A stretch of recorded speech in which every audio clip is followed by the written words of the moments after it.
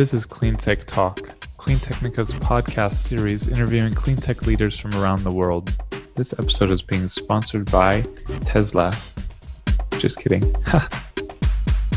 We're continuing our conversation with Galileo Russell, Hyperchange TV founder and CEO. What's important is he's got this unique approach to business, obviously.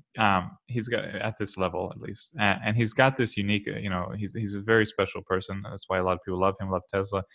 And I think it's been a little hard. I think in the early days that was part of the whole company. That everyone who was hired had that same kind of approach. As the company has grown, I think it's just become a lot harder for Elon to be a part of every arm of it. So you have this problem of someone can reach out with an idea, Elon would love, but there's not the right people or the right apparatus to funnel that into the company like there used to be. So it ends up so much going through Elon on Twitter trying to get that. But I don't know how to solve it. I mean, it's a tremendous problem to go from tiny to gigantic in a short amount of time. And you just end up having new structures, bigger structures. But there's a problem not just in the PR or advertising or marketing, but in communications across the company, where you have people expecting a Elon-like response and hitting a wall. And whether it's regarding investments, buying products, service, or anything. I don't really know how that gets solved, but I think it's a clear identifiable problem now where people reach out to Tesla expecting an Elon-like response and getting something very different. Yeah, and that is, you hit the nail on the head of like one of the biggest issues of Tesla right now. And it's just a symptom of their growing pains, though. It was, it's like what got them to this point isn't going to what's got them further, or they need to change.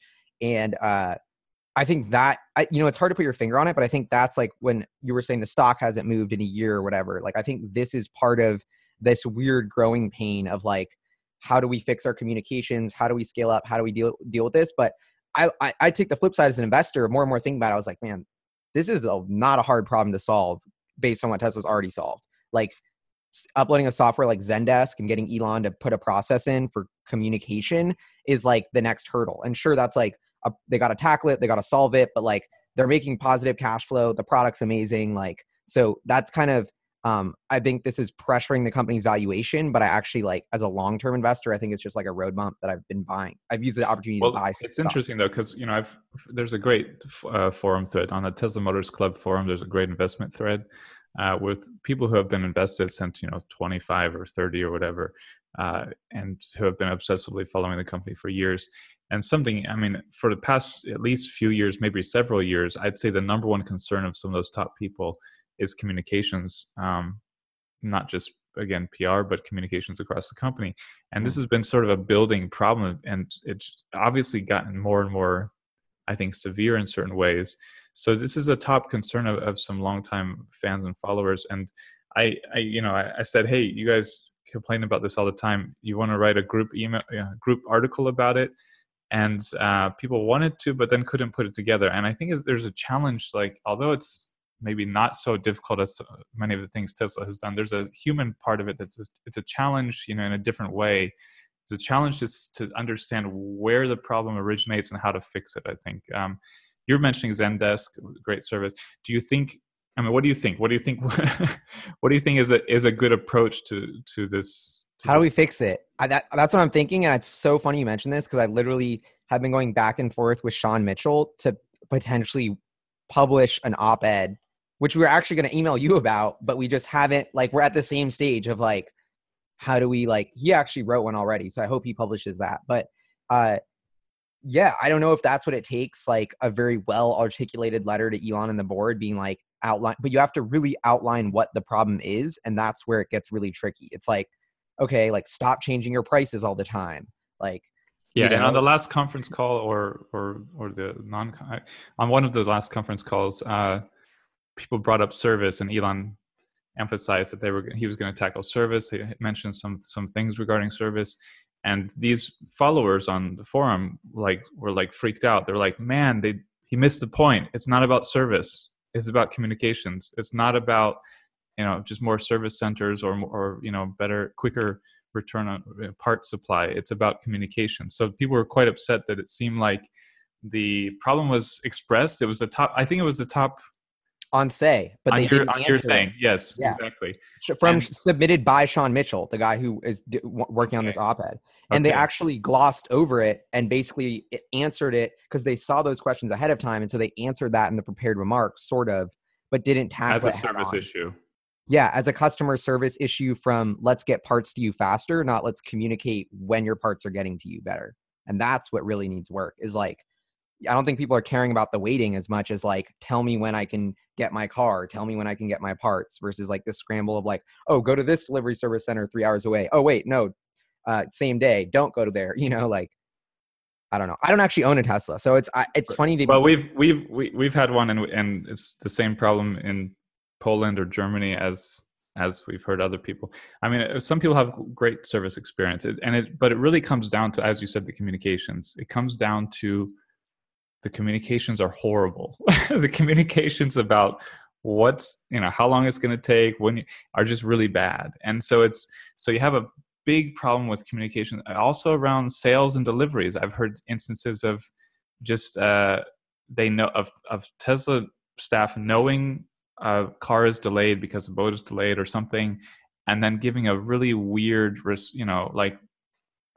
response to people who drove 5 hours to get their car or something, and not just being clear about it. And I don't really know, I think it's a severe issue. I think they have to address across the company. It's just how they learn to better communicate with everyone. And I don't know how that's to be done, but it's something to explore. Kanan, any more questions? We don't want to hold him hostage all day. I'm sure you have other things. No, it's all. I love it. This is awesome. So, I'm having fun. Actually, I do still have, I think, 2 questions on the list. I'm free and fluid, and we can always turn this. We can always turn it into multiple episodes. I'll live. You can give a nod with your hat or something if you're getting ready to if you're getting hungry or something and need to be released. But I'm happy to keep chatting. Yeah, kind of. Yeah, let's keep it going. Yeah, so during Elon's Joe Rogan podcast, I saw you had 2 main takeaways, and you've been really stoked about it as far as I've seen, and that is about the electric plane and the air conditioning. Maybe you can tell us more about the videos you've made about that or the planning about that, seen something in the newsletter recently. Yeah, no, biggest takeaway was actually that he wasn't that good at smoking weed. So that was my first takeaway. But it's so hilarious that every headline was about him smoking pot. And then you have pot smoking experts who are like, he didn't even inhale. He didn't know how to smoke. Right? Like, they're pretty weak hit, honestly. Like, yeah. But so the, both those 2 things you mentioned, the HVAC air conditioning sort of system and the electric VTOL jet, that's why I'm invested in Tesla. It's not what products we know. It's not what products are out and exist. It's like, this is a call option on the greatest inventor alive right now, Elon Musk, and where he's going to take this battery technology, and who knows where that goes. That's when I think about Tesla. And every way we produce energy, every way we consume energy, every way we store energy is ripe for disruption, and Tesla's coming for it. And so and just as a pause on that, just because what you said about Elon, this is what I determined about 6 months or a year ago is, I think people who tried to attack Tesla tried to attack the company for a long time.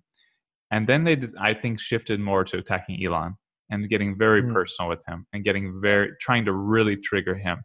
And if you think if you took Elon out of the equation, that stock wouldn't go to zero, but it would drop a lot, because a lot of people, whether it's Ron Barron, Ross Gerber, you, me, are invested in Tesla because of Elon, because of his innovation, his tendency for disruption, for inventing. And it's like, that is a lot of the expectation of the company, is that he's going to continue leading the company.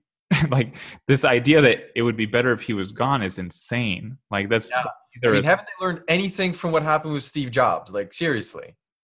But keep going with those specific technologies. I think it's critical, for people to understand. No one who genuinely is heavily invested in Tesla and knows the company well wants Elon to go.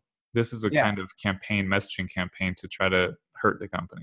It's like, we are invested because of him.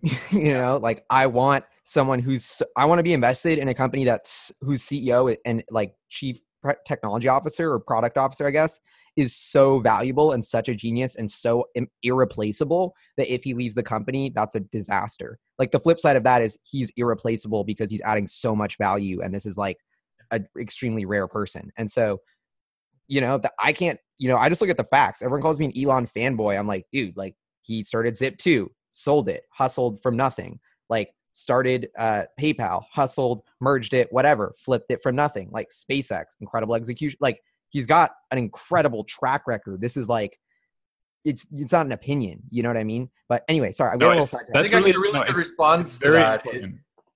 Really good response to that I've been using lately a lot is we're simply on the same mission, and definitely that means that we're all pretty interested in them. Yeah, but I think it's critical to understand. I think it's there. A lot of people put us on the defensive. People attack us as Tesla's PR team or fanboys or whatever as well. We're objectively looking at what are the best solutions, what are the best clean tech solutions, who's doing them. So that's why. But I think there's a definite clear mission to smear Elon Musk and smear anyone who supports him and smear anyone who's saying he's important to the company. And there are, I'm not a conspiracy. I think conspiracy, like crazy conspiracy theories, are a huge threat to our society, and they're getting big. But there's a clear attack on the man, and if you talk to anyone who's really a shareholder, really invests in the company, it's about Elon's track record. It's about what he does. It's about his brilliance connecting things. It's not about being a fanboy. It's about this guy gets shit done. He integrates ideas like no one we've ever seen, and he makes them happen. But so anyway, obviously I sound like a fanboy, but I think there's a critical thing to understand is that people attacking Elon or attacking fans of Elon often either bought into some nasty hype or they are involved in a true smear of character to try to hurt the company. But anyway, keep going with the technology. Yeah, you're giving me so many. I mean, I have a lot of conspiracy theory. I don't know if I believe in the conspiracies of the FUD, but I read David Einhorn's book, Fooling Some People All the Time, which I think everyone should read because I think it's as much a story about him shorting this company called Allied Capital, I think, and then crumbling. They were really a fraud and a lame company doing some shady things, but I almost thought that book was trying to rewrite history or frame history the way he wanted it to be framed. And the biggest takeaway was the amount of meetings that these short sellers set up with regulators and their involvement with regulators, and like their spoon feeding of like, you should look at this because he violated his tweet thing. And they'll like, it's not illegal, but they're just like pushing the regulators to do it. And then there's this. And that's how lobbyists work in politics. It's not like they just do the hard work for the politicians and their staff, and they create the legislation. They create the model legislation or whatever. They feed the stuff to them to do what they want. And my understanding is short sellers have a lot of money at hand. They know how the system works and know how to play the system for their benefit. I mean, you see the old Jim Cramer video about this. You see people sort of the Jim Cramer video is crazy. And you read the Fairfax case, right, about Jim Chanos. And so that was so those are the two big shorts, David Einhorn, Jim Chanos, like, and they're both really smart people in their own ways. And so that's deadly. But I also think, like, from talking, I don't know, I just think that they're also close to breaking, and Tesla starts running like Mark Spiegel. His track record is significantly underperforming the market for years. David Einhorn's track record is severely underperforming for the last couple of years. And that's not going to last. Like, Tesla's the one whose time is actually against them. As much as they are pushing the narrative that time and the clock is running out against Tesla, to me, that's a psychological projection. The clock is running out against the shorts. That's their funds. Yeah. And so, and you have, I mean, there's a theory that some are heavily backed by oil companies or whatever that they can run for a long time because they have backing of companies that have a lot on at stake. But there's others like that are just, they either legitimately thought Tesla was about to collapse, which is fine. It's you could come to that conclusion just looking at the numbers, not looking at, not having faith in Elon, not having faith that they would pull it out. But there's a certain, length of track for those kind of people. We saw before the Q3 quarter, Andrew Left from Citron Research, who was a long time short seller and bear on Tesla, totally flipped his position. It was fascinating for us personally because he put, I think, 4 of my charts in his 11-page report on why they were flipping from short to long. But it was apparently a huge story. It was all over CNBC because this guy had been anti-Tesla for a long time. Now he's selling the other side of it. But you just have this breaking point where I think some of them are either going to break or have to flip. And I think they, as you said, they get more desperate. But let's get back to the planes and the HVAC. Let's go to the yeah, planes and the HVAC. So this is what gets me excited is Tesla's lead in that efficiency of the electric motor. And so if you look at the cost of like batteries coming like this, every time they go down, it's like a wave. They're disrupting more and more industries. And so the leader in this battery technology and cost is going to be the first to disrupt all of these industries. And so I think, consumer transport is one. That's what we're seeing Tesla do with, 83% market share of EVs. EVs are rapidly rising in market share. That's great for the consumer market. And I think Tesla could justify its entire valuation there. But then they've unveiled the semi-truck, which to me is in many ways the most interesting product Tesla has because it's like an adjacent industry into freight. It's not a consumer purchase. They want to convince fleet operators that this is more economical to operate. So that's the next wave of the battery technology. This will come out before this podcast probably or around the time. But in our conversation with Jerome, we asked about his transition through the company. And, he was like different roles at the company. Then he took a leave of absence. He was, tired, took a break. When he came back, Elon asked him, so what do you want to do now? And he said, semi-truck. So it was Jerome Guillen's idea to do the semi-truck, and he's been leading the project ever since. So, and he actually worked for Mercedes building one of their semi-trucks previously, right? So, yeah, and so it's honestly a little bit disappointed that Elon didn't already have that idea in his head. But maybe he did. I mean, who knows how that story might have been shortened, or if they had discussed it before. I don't know, but it is like, it's not just Elon. There are Jerome, JB Straubel. There are a handful of people at the top of this company that have that kind of, outside the corporate box approach that you were talking about earlier with Elon that makes the company so special. There are a handful of them who are looking for, they're just brilliant inventors, innovators who are looking for new things to do. Yeah, and that's the flip side of Tesla's poor communication culture is this radical, like, we'll do everything different culture. And like, we don't care and we're innovating. And so I think that gets them, they don't get enough credit for that. And that's like the semi-truck. But so the electric plane thing is really fascinating. So Elon has had this idea for an electric VTOL jet, which he's mentioned a lot. And I mean, if you think about airplanes burning a ton of fossil fuels, only getting more and more popular, like this is clearly something that needs to get disrupted. But the biggest issue is getting the efficiency of the batteries to 400 watt hours per kilogram. That's like this level that Elon Musk has cited. And so if we actually look at the progress of Tesla's this isn't my research, this is from Matt Joyce from Loop Ventures, but he estimates that the watt hours per kilogram of the 18650 cells was 206. And then in the 2170 cells, the watt hours per kilogram was 260. So that's a 26% increase in efficiency in just one iteration. So to go from 400 to 260 is only a 55% increase. And the 18650 to 2170, you can say, I don't know, that happened over 3 years or a handful of years. Like Tesla's making concrete progress towards that 400 number. And if you extrapolate like 5% per year improvements, which is something that JB Straubel actually guided, they will hit that 400 watt hours per kilogram efficiency with lithium ion batteries by the year 2028. And there's so much guesswork that goes into that. And I don't even like thinking like, okay, then they're going to launch a plane. It's going to be a huge product. But that's just to me a thoughtful exercise of like, you can't even think about it because it's too exciting. But at the same time, this was the first meeting between JB Straubel and Elon Musk. The first meeting they had was about an electric plane because It's actually a fun fact. He actually mentioned this during the Iron Man 2 movie. Yes. Yes. He was there. Yeah, he's like, oh, I have an idea for electric jet. So I made a Moonshot Monday about electric jet, and it opens with that shot from the Iron Man movie. Well, he told this story at an annual shareholder meeting, I think it was. But if I remember correctly, JB Straubel wanted to make an electric jet, and someone who knew both of them said, "Hey, you guys should have lunch, whatever." So they talked. So they had a long, exciting lunch conversation about electric vehicles, and I don't know if it was then or later that they determined, you know, it wasn't time yet for electric planes, but then got them going on Tesla. But you know, he's whenever the topic has come up in the past couple of years, it seems like he's sort of like, you can't tell what he's saying with his response. Like, is he saying that they're working on it behind the scenes, or is he saying, that's a far out idea, we're not doing that? It's unclear. It's been unclear to me.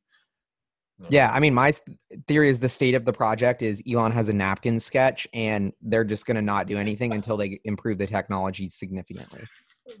But that's how they'll probably do everything. So, yeah. But it's just like, I think to bring it back to why that's so important to me, and like the HVAC system. So they patented this new way to do HVAC, which I don't know, I guess it could be more energy efficient. It could be like a new way to heat or cool a house, potentially, not just your car.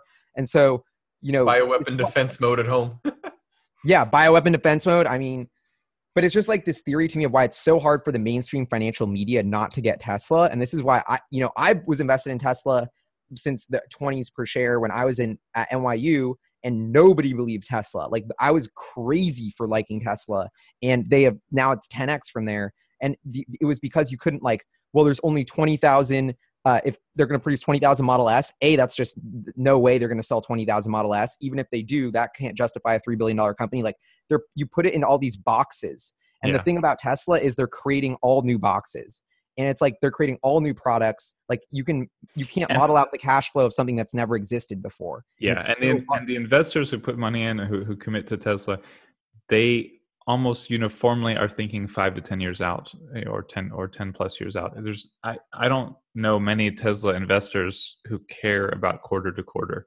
Everyone's looking long term. So on the one hand, the negative press and financial coverage is possibly a benefit for those of us who have that, you know, opinion, because sooner or later it's going to become obvious. But in the meantime, there's a lot of opportunity to buy stock at a sort of low price.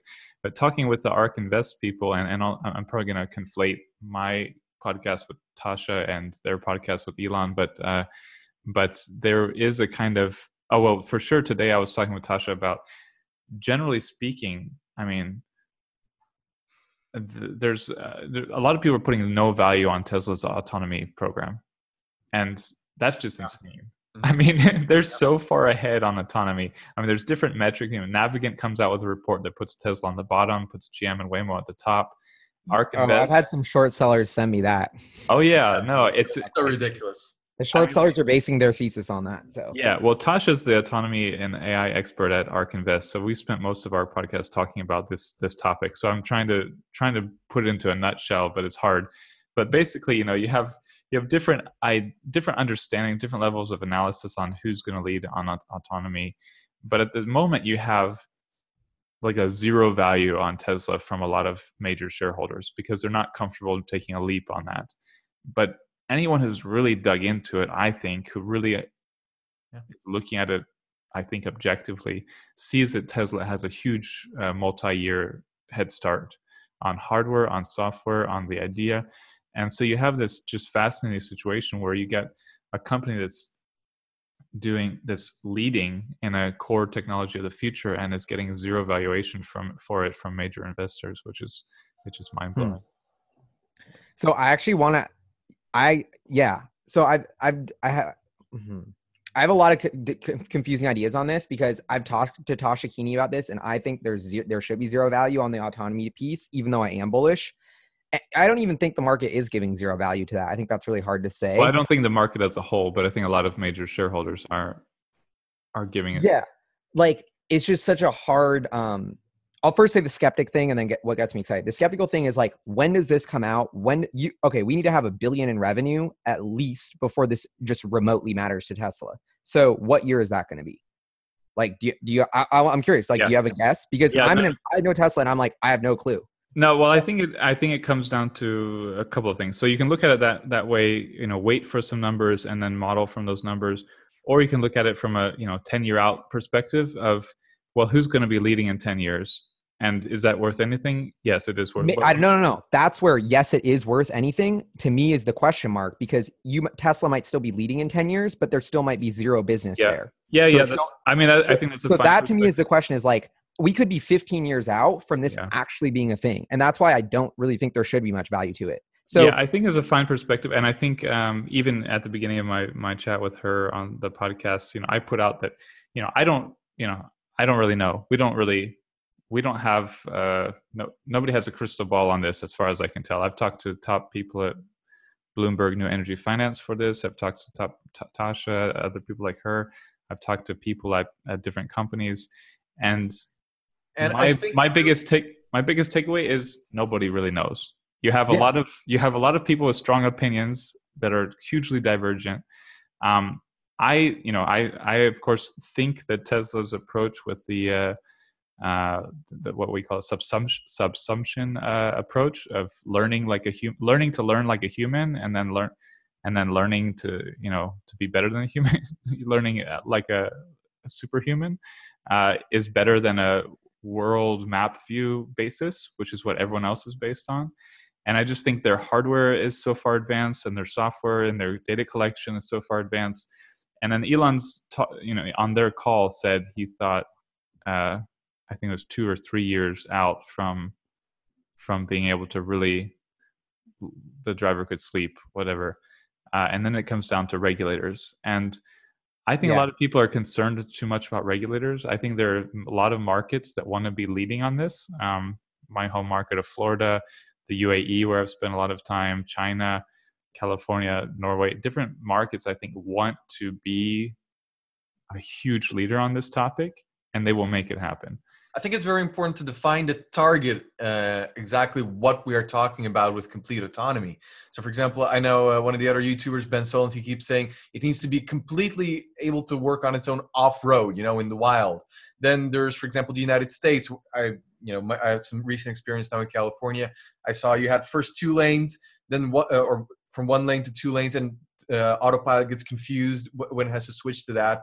And roads are not perfect there. And I can compare that to the Netherlands, where everything is completely marked. And I think I've also seen documents saying that the Netherlands is more prepared for autonomy than the United States. But one thing with that is, it doesn't. With Tesla's approach, it doesn't have to be. The point is that the cars will learn to think like a human or a better. Eventually, absolutely, I definitely think so. I'm just thinking that they could be able to be level 5 safe in the Netherlands before, and people can already use that before in the United States, or before being able to use that randomly in the middle of the desert. And even if the only markets for level 5 autonomy are Florida, UAE, Singapore, some parts of China, those are huge economic counts, areas. exactly. And then that's a dramatically disruptive technology. So I mean, I don't know if I don't know if I put any value on it definitively, specifically, as thinking about Tesla. I just think about Tesla's this far advanced on autonomy, in my opinion, based on what I've learned about the hardware and the software. This far advanced on the battery production and battery design and costs. This far ahead on the overall package, what they're doing. This far ahead on the vertical, the manufacturing, how they are manufacturing their vehicles, which is something that's just, again, when you go into the factory and you see how how they just bring Elon's engineering tendencies to life. It's really, I think, inspiring, makes you more bullish. But yeah, the autonomy thing is just such an insane wild card, because it could be so disruptive, but it's still so hard to evaluate. Yeah, and I'm with you on all the excitement and disruptive potential, but notice how my question is, can we let's just guesstimate a year where this generates $1 billion in revenue? No one will even guess it because they're so unsure. So that's where, to me, it's all right, whatever. But on the flip side, where there is value today is where Tesla's neural net and this self-driving software is being used by all of their customers in the form of autopilot that keeps getting better every day. So there's already tangibly making a difference in the consumer experience of Tesla's product. So that, to me, is where there is a lot of value, because I think today, when you decide to buy a Tesla, that is one of the factors of why you'd buy it. So in some ways, to flip it all around, who cares about the self-driving network? It's already adding value to Tesla's cars. It already keeps getting better. And so I think that's an awesome way to look at it. But it's I guess why I'm lumping them all together, because I wasn't just talking I'm also talking about the suite that's available today. This last quarter that just ended, how much extra revenue did Tesla get just from lowering the price of autopilot and a bunch of people jumping in? I don't know. you Buy know, a good amount. I know anecdotally, a lot of people who held off buying it initially jumped in at $3,000, and so you have this kind of potential to grow revenue on it. But you also have what a takeaway I came from the last call was, you have Tesla's right now got a product that's cost competitive, that's better than the competition, and then Autopilot's an add-on. So you add on Autopilot and it's an extra. In a few years, I think we'll be at the point where the product it's expected that the product has these features. It's expected like it's expected today to have cruise control. So in a few years, when it's expected, then everybody will want a product with those features, not just want the option to add them on. And then you've got Tesla's got vehicles that have the product and are and any competitors that are in the same price range, it's an add-on. So you go from it being competitive with an add-on, making it more expensive potentially, or to the point where it's competitive with the add-on included and everyone else is just more expensive, and everybody's expecting the package. So I don't know. So when you look at that, it just makes, in 3 to 5 years, who's going to buy a competing vehicle when they could get a Tesla with all of this included? I don't know. Yeah, and I think it could be. So the way I look at it and I'm like, I'm an aggressive growth investor, but on the flip side, like, this is my skepticism and conservativeness is like, I don't need the autonomy piece, self-driving Tesla network to work for me to make money and like believe in my thesis. And that's super important to me. And I think that is like where I want to be in my head. I don't want to be relying on this, but I'm so pumped if that's $1 trillion business and I believe that Tesla is ahead. So like, but I also, it's that conservatism in me that's like, I'm just not going to ascribe value to it because I don't need to. But there was one more thing I wanted to say about it.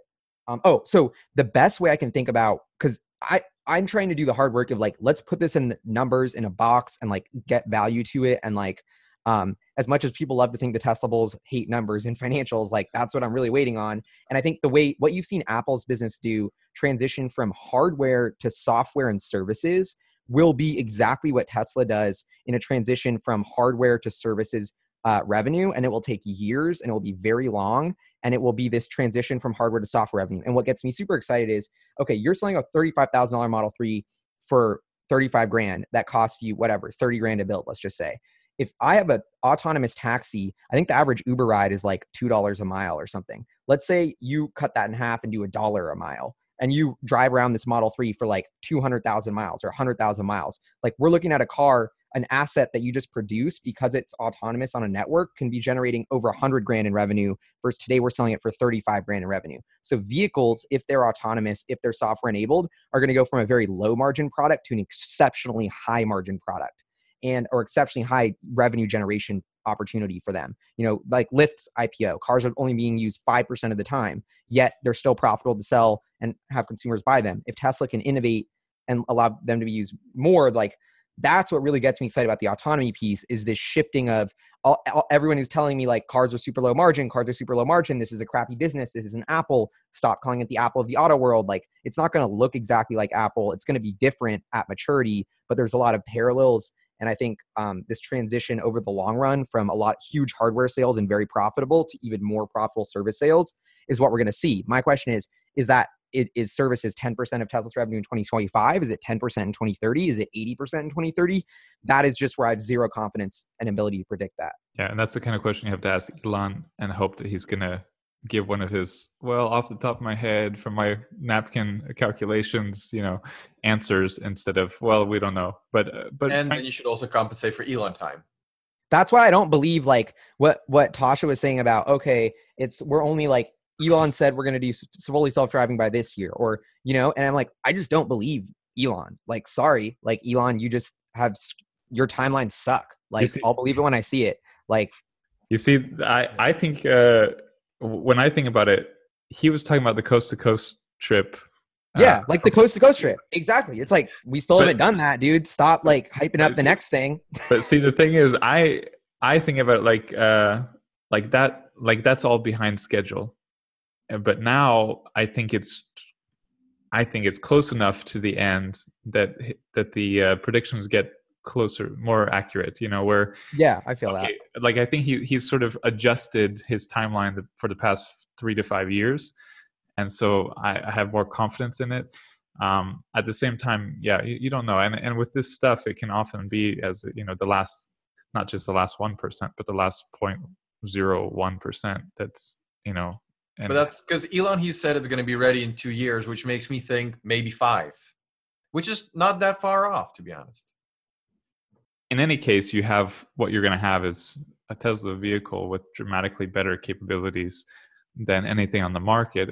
Yeah, if you're just thinking about jumping into spreadsheets and what's that all worth, that's a different matter. But I think if you're just taking a big picture view of is Tesla, is Tesla in a comfortable position to continue being the market leader?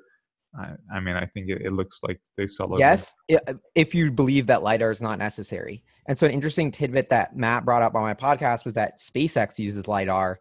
And so Elon is very familiar with the technology and has still chosen not to use it. And so that's an interesting angle, but that's really the debate of, And Tasha said they were coming around to thinking that LiDAR's actually maybe not needed, but they're like just at the edge of coming around to that. You can see how she says on our podcast. But I personally think people think that he just throws stuff out there sometimes and doesn't know a lot about it. And I think oh yeah, no, that's not the case. He's just very optimistic and assumes nothing goes wrong. Yeah. And it was interesting that I think they said on their call that he meets with the Autopilot team every week. When we were there in the office, I was going to get water. I was going to get water, and he was coming, and he started coming out of these doors right there so we were going to be like shoulder to shoulder, and he knew we were there and everything. So I said, "Oh, hi," and he's like, "Oh, hi, hey, I got to get to this Autopilot meeting, but come talk to my assistant, whatever." And so we go over there, and he's going into this room, glass windows. So there's like, I don't know, there was like a dozen people or something, and him. And if he's having this meeting every week with like a dozen or however many it was, I was a little in shock, so I didn't. Yeah, 2 dozen, I think. A lot, quite a lot of 2 dozen people. Huge people. And these are experts. These are like people at the top of the industry for this stuff. And he's meeting with them weekly and discussing this stuff and understands this stuff. That gives me a lot of confidence in his ability, just based on what you said, his track record, his ability to synthesize everything. Don't bet against Elon. And know what he's talking about on it. But at the same time, he is optimistic as hell. And this is something you always have to take into account. Yeah. And as much as I'm not impressed with the financials of it or getting excited about it, I am very impressed with what Tesla doesn't get enough respect for this. Like the Navigant research that says they're last in self-driving when they're the only ones building their own chip to displace NVIDIA, and the neural net, okay, maybe even if it does fail, like the progress they've made and what they built is incredible. And I just think people don't respect, that's why I think Tesla is such a deep tech company, and they're so impressive in what they can accomplish, and their proficiency in software, that's all being demonstrated by the functionality of Autopilot. It's why it's the core hyperchange. When you think about this stuff and you think about how you described hyperchange earlier, it's just the essence of that. You've got these major industries, you've got these major analytical firms that have been following these industries for decades, and they know how to evaluate these industries. And then Tesla comes in, and they don't even know how to evaluate it in the same way as they're evaluating Cruise or Waymo or others.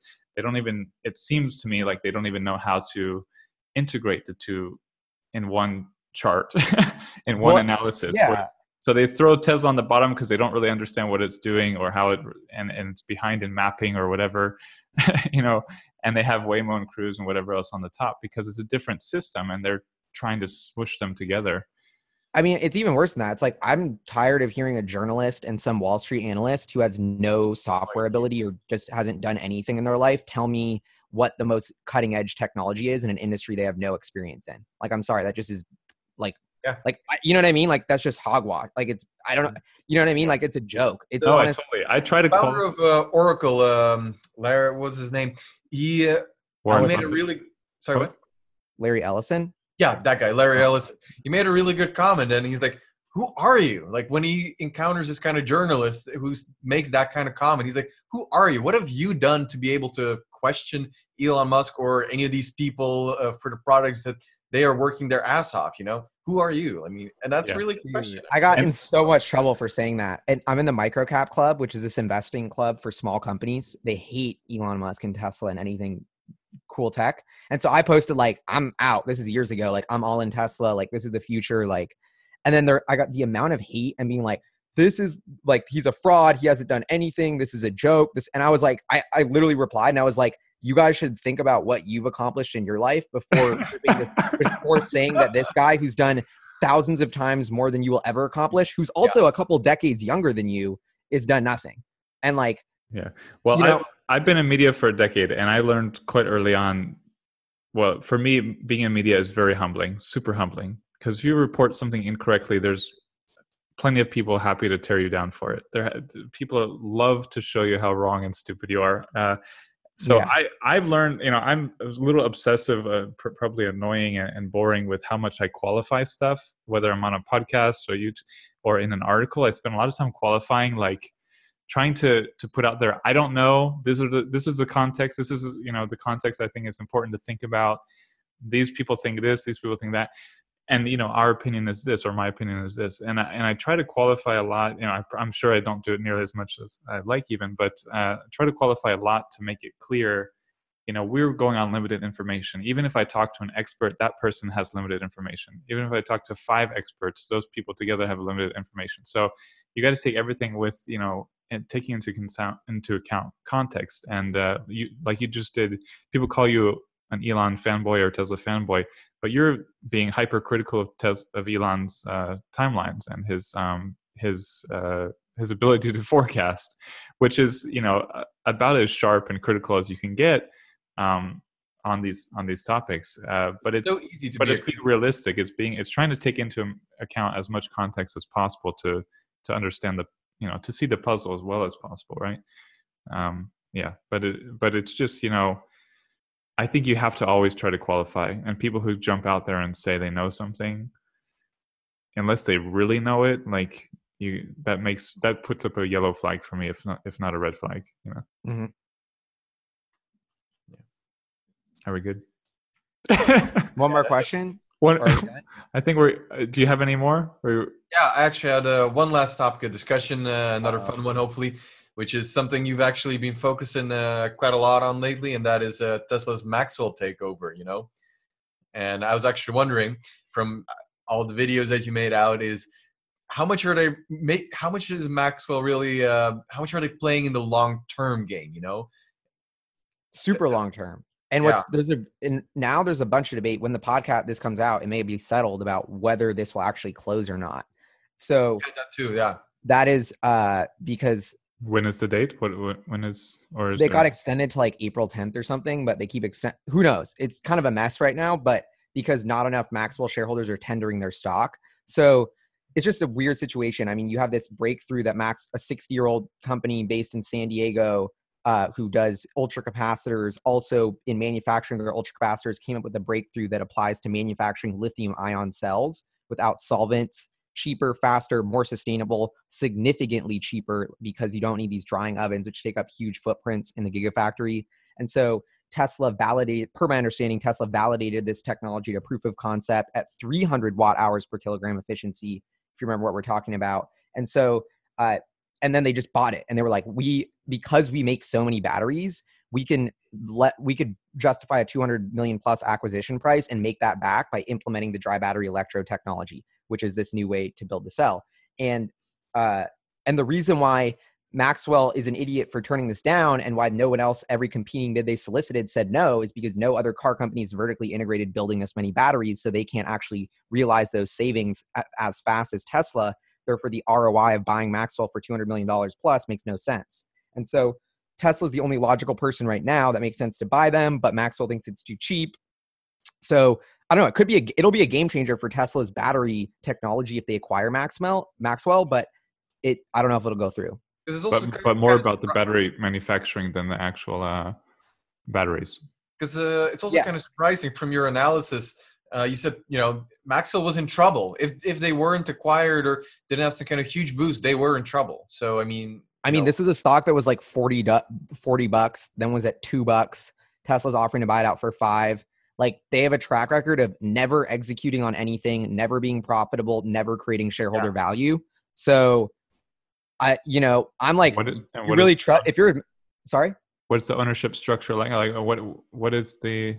I mean, it's publicly traded. I don't know who the largest owners are. Honestly, I actually kind of want to get on the phone and start calling them because I've been talking to some of the large Maxwell investors, and like, I'm like, you want Tesla stock? Like, Tesla with this technology is going to make a ton of money, and there's like enough to be had for everybody. But Maxwell by themselves commercializing it is just probably not going to create much value. And so, it's really interesting, but Tesla never makes acquisitions, or like really, really rarely. So when they do, I think it's always worth diving deep and figuring out why, because they're so vertically integrated. Like it's probably some really interesting technology that they're acquiring. Yeah, and if you go to their factories now and you see the results of some of these previous acquisitions, Roman Engineering with the crazy Roman, that's crazy.